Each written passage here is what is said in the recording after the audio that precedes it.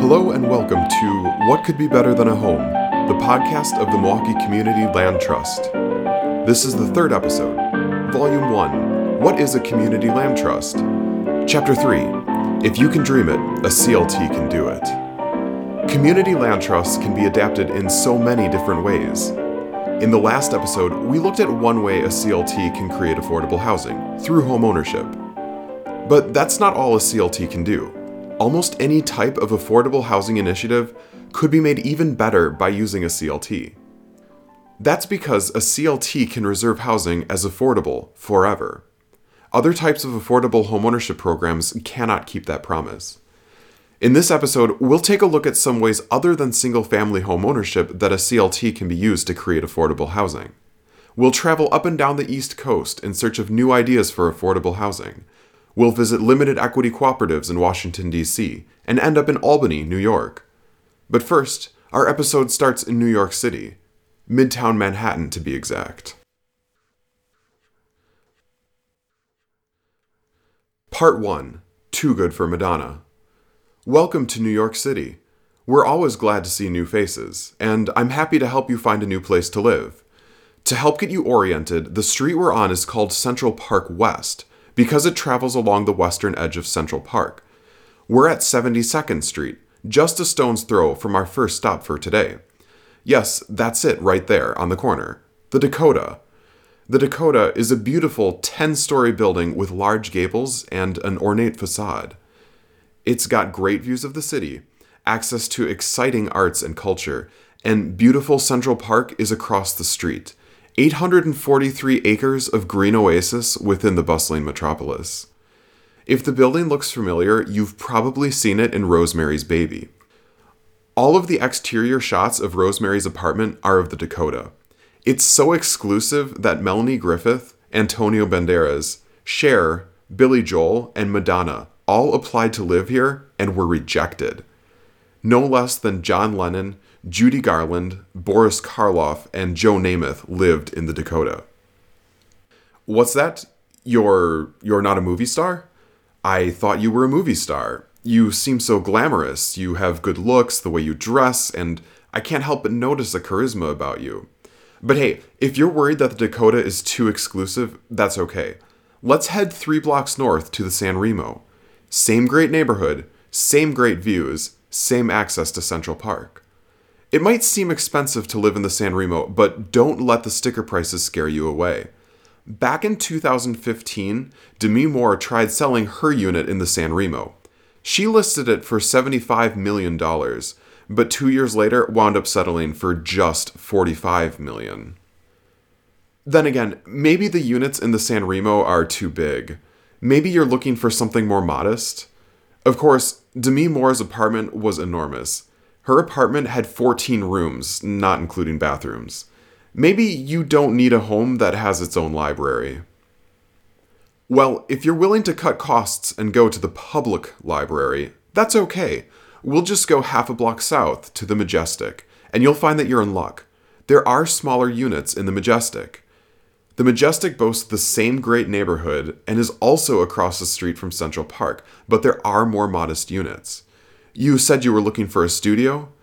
You know what a studio is, right?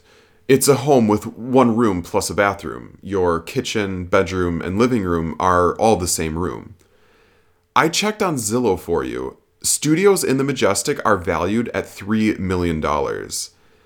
Maybe a studio is too small? As of November 15th, there is a 2-bedroom for sale for $5 million and a 4-bedroom for sale for $18 million. Why are you looking at me like that? Oh, got it. You're not quite ready to buy. Well, fortunately, there is also a rental listing. You could rent a fabulous 3-bedroom apartment in the Majestic for the low price of $24,000 per month. Utilities are included with your rent, so you do have to take that into consideration.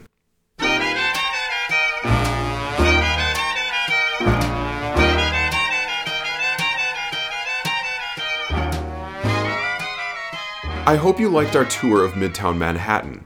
These 3 buildings, the Dakota, the San Remo, and the Majestic, are some of the most desirable units of housing in the entire world. they're also some of the most expensive.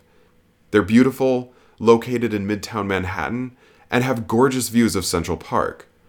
So, why has our affordable housing podcast gone off the rails and fawned over luxury Midtown Manhattan housing? Well, all three of these buildings are housing cooperatives. That means that the residents own the unit they live in, and collectively, with the rest of the building's residents, own the building. It's sort of like a condominium, but instead of a developer owning the building while the residents own their individual unit, the residents own both. Not only does each resident own their own unit, but the residents together own the building. Sometimes, cooperative housing is suggested as a remedy to the American housing affordability crisis. The logic is that landlords or for-profit condominium owners might raise housing costs with abandon. But these three Central Park West buildings show that housing cooperatives are subject to the same price pressures as for-profit apartments or for-profit condominiums. Actually, we only looked at Central Park West housing cooperatives. Central Park East has even more expensive housing cooperatives. On the webpage for this episode, you can find links to City Realty's list of the 10 most prestigious housing cooperatives in New York City. All 10 are Central Park East or West cooperatives, but the top 6 slots are held by Central Park East co-ops. The Dakota, that's the one that refused to house Madonna and Antonio Banderas, only comes in at number 7. One Central Park East cooperative currently has a unit for sale for $68 million. Clearly, housing cooperatives are not synonymous with affordable housing. Some housing cooperative advocates argue for limited equity housing cooperatives, in which the cooperative sets a rule that housing units can only be sold for an affordable price, even if there are buyers willing to pay more. This seems like a step in the right direction, but the problem is that it is always possible for the cooperative residents to eliminate the limited equity rule. We can see this in action by looking at Washington, D.C.'s very active limited equity cooperative program. Since 1980, tenants in Washington, D.C. have had a right of first refusal on their apartment, called Tenants Option to Purchase Act, or TOPA. This means that if a landlord wants to sell an apartment building, she must first offer to sell it to the people living in it for a fair price. The reason TOPA was created was because DC landlords kept throwing people out of their homes in order to convert their apartments into luxury condominiums. DC lawmakers didn't think it was right. People were getting displaced from the neighborhood they may have lived in for their entire life. So they created TOPA, giving tenants a right to stay put if their landlord wanted to sell. If the apartment was a single-family home, the tenant would buy the home herself and become a homeowner.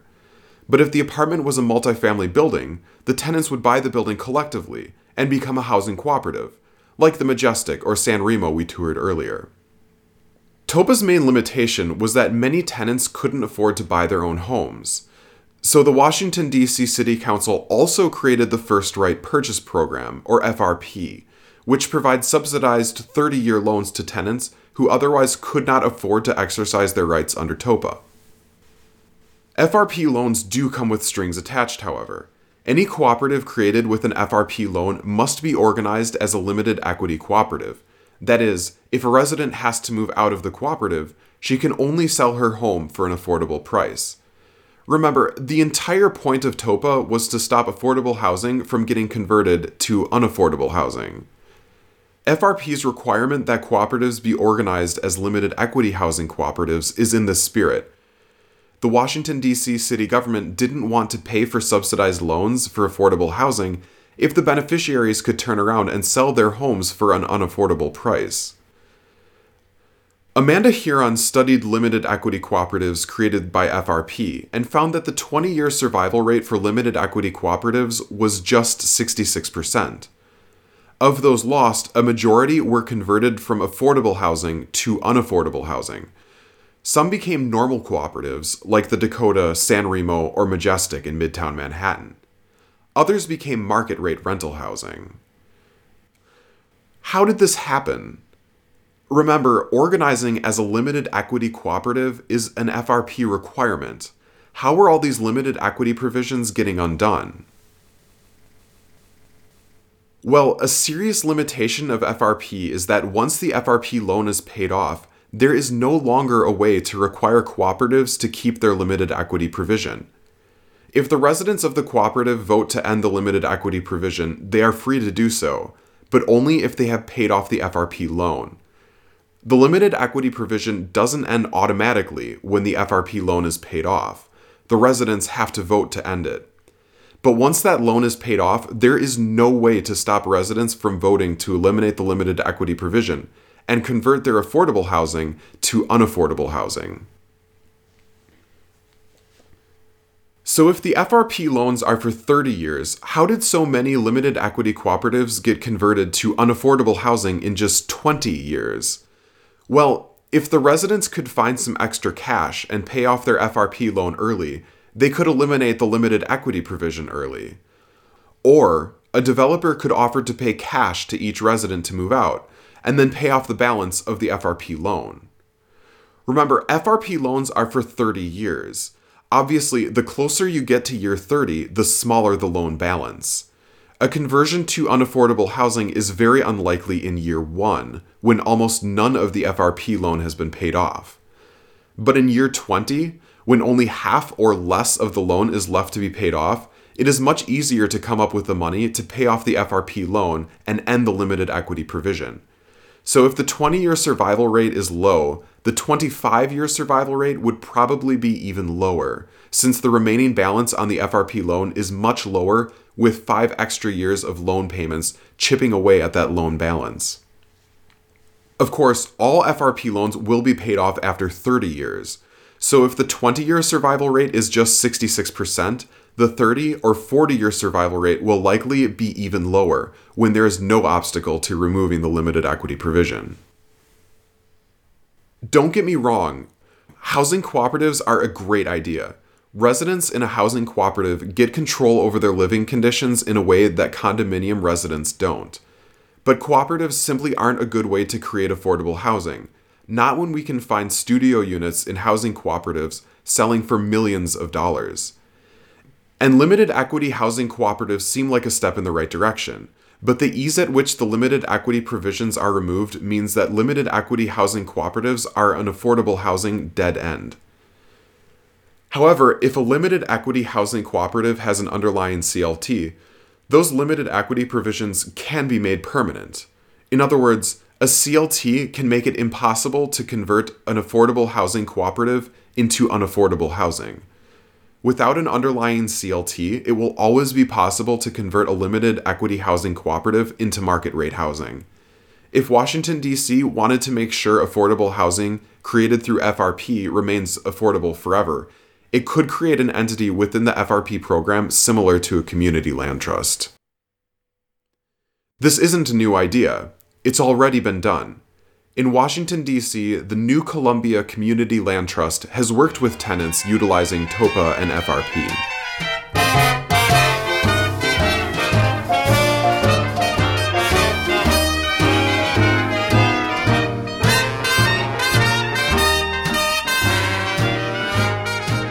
Part 2.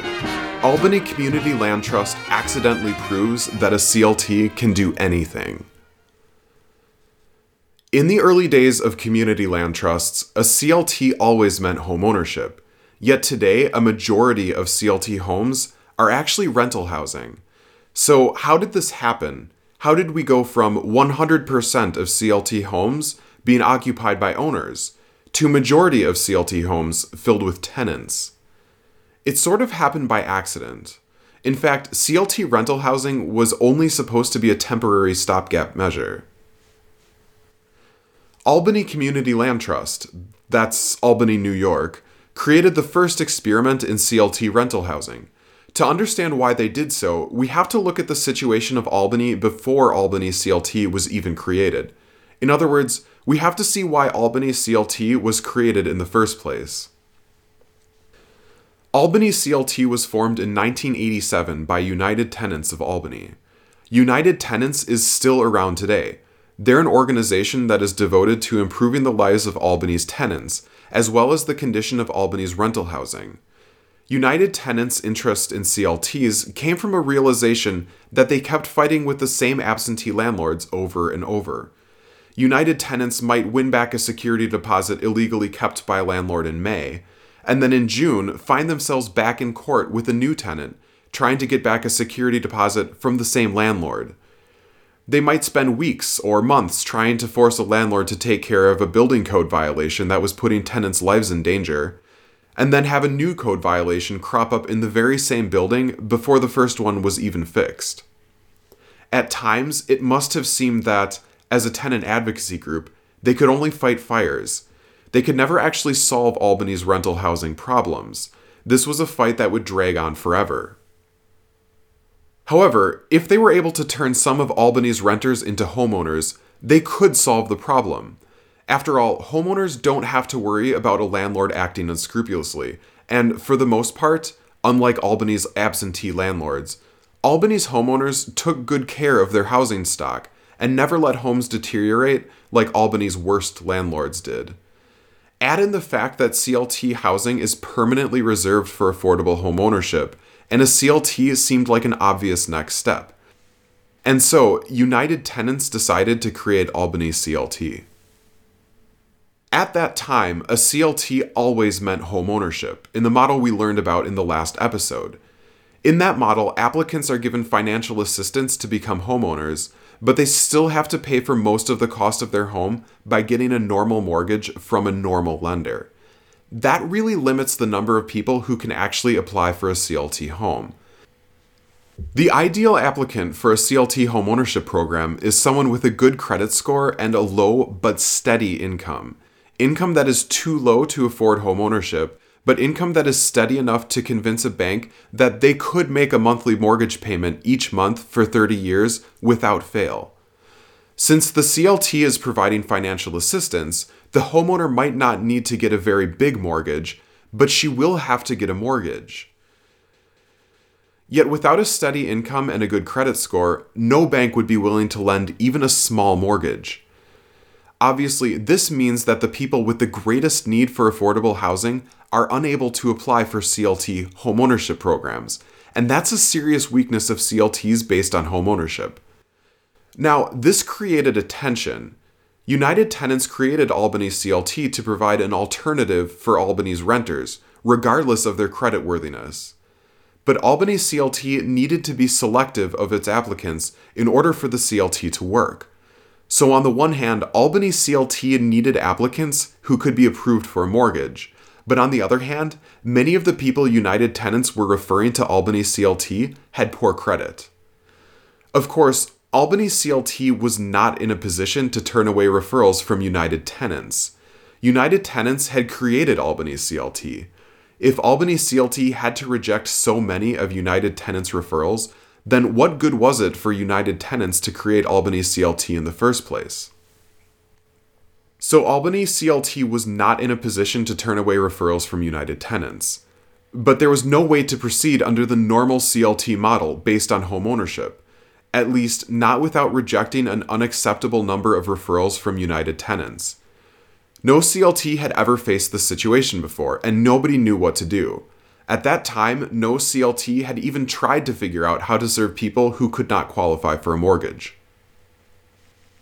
Albany CLT had to get creative.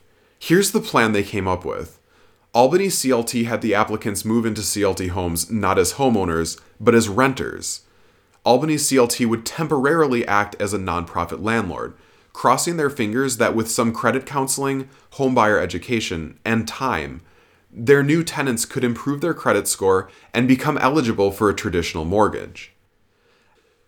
After all, people with low credit scores often have low credit scores because of poverty and not because they are irresponsible. Think about it this way. If you owe $900 for rent and $100 for your electricity bill, but you only have $950 because your hours were unexpectedly cut at work, you're going to pay $900 for rent and hope that $50 for your electricity bill is enough to keep the utility company from shutting your electricity off. After all, if you are a penny short on rent, you could get evicted. Next month, you can try to catch up on the electricity bill you fell short on. And while that's what you have to do to survive if there isn't enough money for your basic necessities, coming up short on your bills will ruin your credit. You didn't act irresponsibly. It wasn't your fault your boss cut your hours at work. But because you didn't have enough money for all your bills, you get hurt 3 times. First, you run the risk of getting your electricity shut off. Second, you will have to pay late fees in addition to your regular utility bill. And third, your credit score will fall lower and lower and lower each time you pay less than you owe on your bills. In sum, because many Albany CLT applicants had experiences like this, they simply could not qualify for a mortgage. Albany CLT hoped that by charging tenants affordable rents, this could create breathing space for tenants to get caught up on their bills and repair their credit. And once the Albany CLT tenants had improved their credit, they could apply for a mortgage to buy the CLT home they were living in. In this way, the initial rocky start would be a temporary blip, and Albany CLT would quickly transition from a CLT full of tenants to a normal homeownership CLT. However, this plan ran aground almost immediately in the very first Albany CLT home. The first people to move into an Albany CLT home were a pair of married retirees, Bill and Focia. Tragically, Bill died of a heart attack. This was shortly after he retired, and just after the couple moved into their Albany CLT home. Focia had been a renter all her life and didn't think she could handle homeownership. And anyway, with Bill gone, Focia's retirement income was too low to qualify for any mortgage. In other words, Focia would never be in a situation where she could become a homeowner. This was not the plan. Albany CLT planned on all of the residents eventually getting a mortgage and buying their homes. Albany CLT did not want to be a landlord. But with such low income, if Albany CLT kicked Focia out of her home because she no longer fit in with their plan, she would have struggled to afford market rate rents. Rather than throw Focia to the wolves, Albany CLT let her stay for the rest of her life as a tenant, charging her affordable rents. As time passed, it turned out that many Albany CLT residents were like Focia. They moved in and were never able to get to the point where they could afford to purchase their homes. They remained renters, and Albany CLT ensured that their rent was always affordable. Even though they were renters, with a nonprofit landlord, they had the same security as a homeowner. Some residents were eventually able to qualify for mortgages, but decided they would rather remain renters. And Albany CLT decided that was okay. If they ever wanted to buy, they could. But if they chose to remain renters, they would be guaranteed quality housing at an affordable price for as long as they wanted to stay. The second Albany CLT home actually did go according to plan. A woman named Judy moved into the second home, and she eventually was able to qualify for a mortgage and jumped at the opportunity to become a homeowner. Judy had experienced incredible housing instability. She had lived in 30 different apartments in her lifetime. Maybe some of you can relate to this. And she was very relieved to have the opportunity for the stability offered by homeownership. It did take her some time to get her credit to the point where she could qualify for a mortgage, but once she was ready, she got to buy the Albany CLT home she had been renting.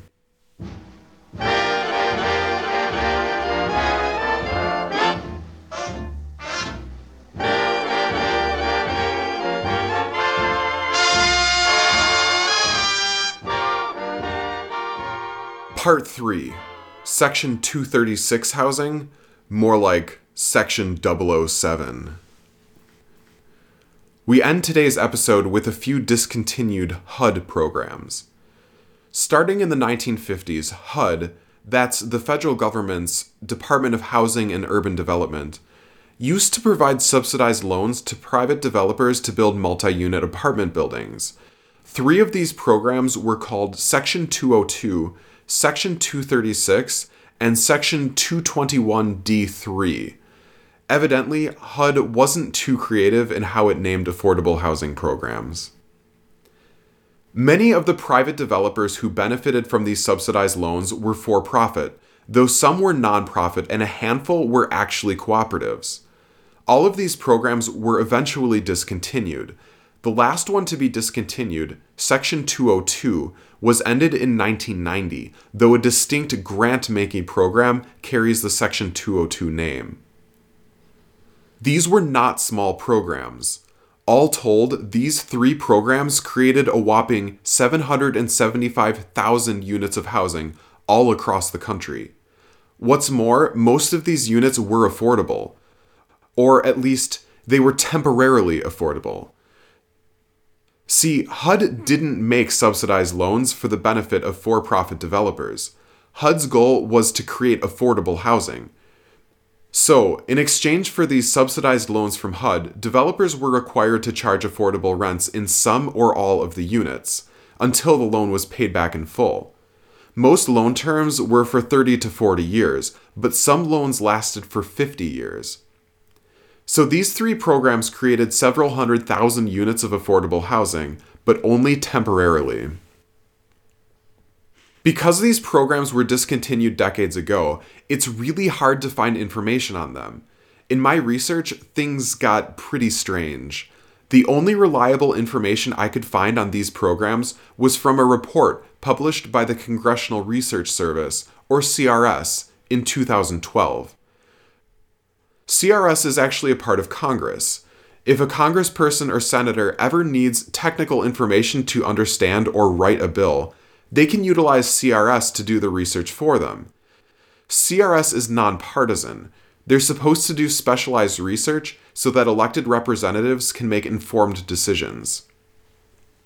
Now, even though these programs were all discontinued decades ago, because the loans were for terms of 2 to 5 decades, many of these buildings were still paying off their HUD loan and were thus still obligated to offer affordable rents. This report was written because many of the loans created by these HUD programs were about to be paid off around 2012 when the report was written. Remember, once those loans are paid off, the developers are under no obligation to charge affordable rents. They can charge whatever they want. Some representatives in Congress wanted to figure out how to stop the affordability requirements from expiring, and enlisted CRS to collect more information. Here's where it gets really weird. I found the report on everycrsreport.com, an unofficial archive of CRS reports. When I tried finding the report on the CRS website, it's not there.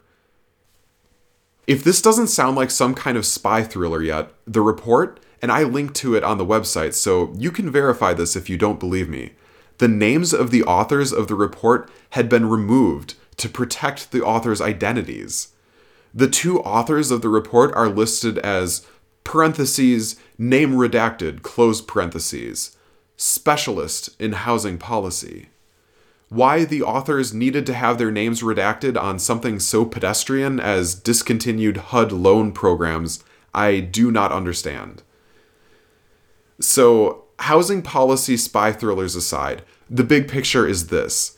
For the few decades between the early 1950s and 1990, HUD funded the construction of a substantial amount of private housing. In exchange for this funding, developers were required to charge affordable rents, but only temporarily. In some cases, these affordability requirements lasted for 50 years, but they were temporary. In 2012, when this mysterious CRS report was written, Congress was scrambling to preserve some of these units as affordable, as the affordability requirements expired. All the options they came up with were very expensive. Basically, HUD would have had to pay the owners of those properties more money than they could get by charging market rate rents. In the end, some money was set aside to preserve the affordability of some Section 236 housing, but many of the 775,000 units were converted to market rate housing. Ultimately, several 100,000 units of affordable housing were lost. This didn't have to happen. These HUD programs had the same problem as the FRP program in Washington, D.C. HUD never figured out how to make the affordability requirements last beyond the lifetime of the loan. However, if HUD had set up an entity similar to a community land trust, they could have prevented the loss of several 100,000 units of affordable housing. This gets at a really important question. When the public subsidizes a private company, what does that private company owe the public? Think of how unfair it would be if you and all your neighbors were forced to pay for the construction of an apartment building in your neighborhood, but then someone else started making money hand over fist collecting sky-high rents. HUD's affordability restrictions are a way of recovering the public's investment in those properties. Yes, you can eventually profit off this building and run it like a business. But first, this property has to serve the public benefit. You have to charge affordable rents. This makes a lot of sense, but it also seems backwards. Remember, these affordability requirements lasted for 20 to 50 years.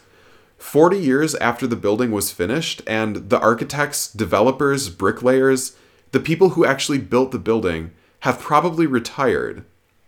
The owners of the building either acquired or inherited it. They had nothing to do with the building's construction. In other words, the people whose profits are limited by affordability restrictions are the people who actually built the building, and the people whose profits are not limited by affordability restrictions are the people who did not build the building. That seems backwards. There is no simple answer to this question of how we treat private companies that benefit from public subsidy. Conclusion. In today's episode, we looked at a few different ways a community land trust can be used to create or preserve affordable housing. A CLT can guarantee that, forever, a unit of housing is reserved for affordable housing. That's a promise that a lot of other affordable housing programs can't make, and the major advantage of CLTs. As we saw today, CLTs can work with any type of owner-occupied or rental housing. And though we didn't cover it, CLTs have partnered with public housing authorities, been an integral part of inclusionary zoning ordinances. Your imagination really is the limit. CLTs are so flexible that they can be adapted to be useful for any type of affordable housing program. CLTs are an ideal partner to make a great affordable housing program even better. What Could Be Better Than a Home is a production of Milwaukee Community Land Trust, Ltd., in Milwaukee, Wisconsin. Research was done by me, Chris Kirko.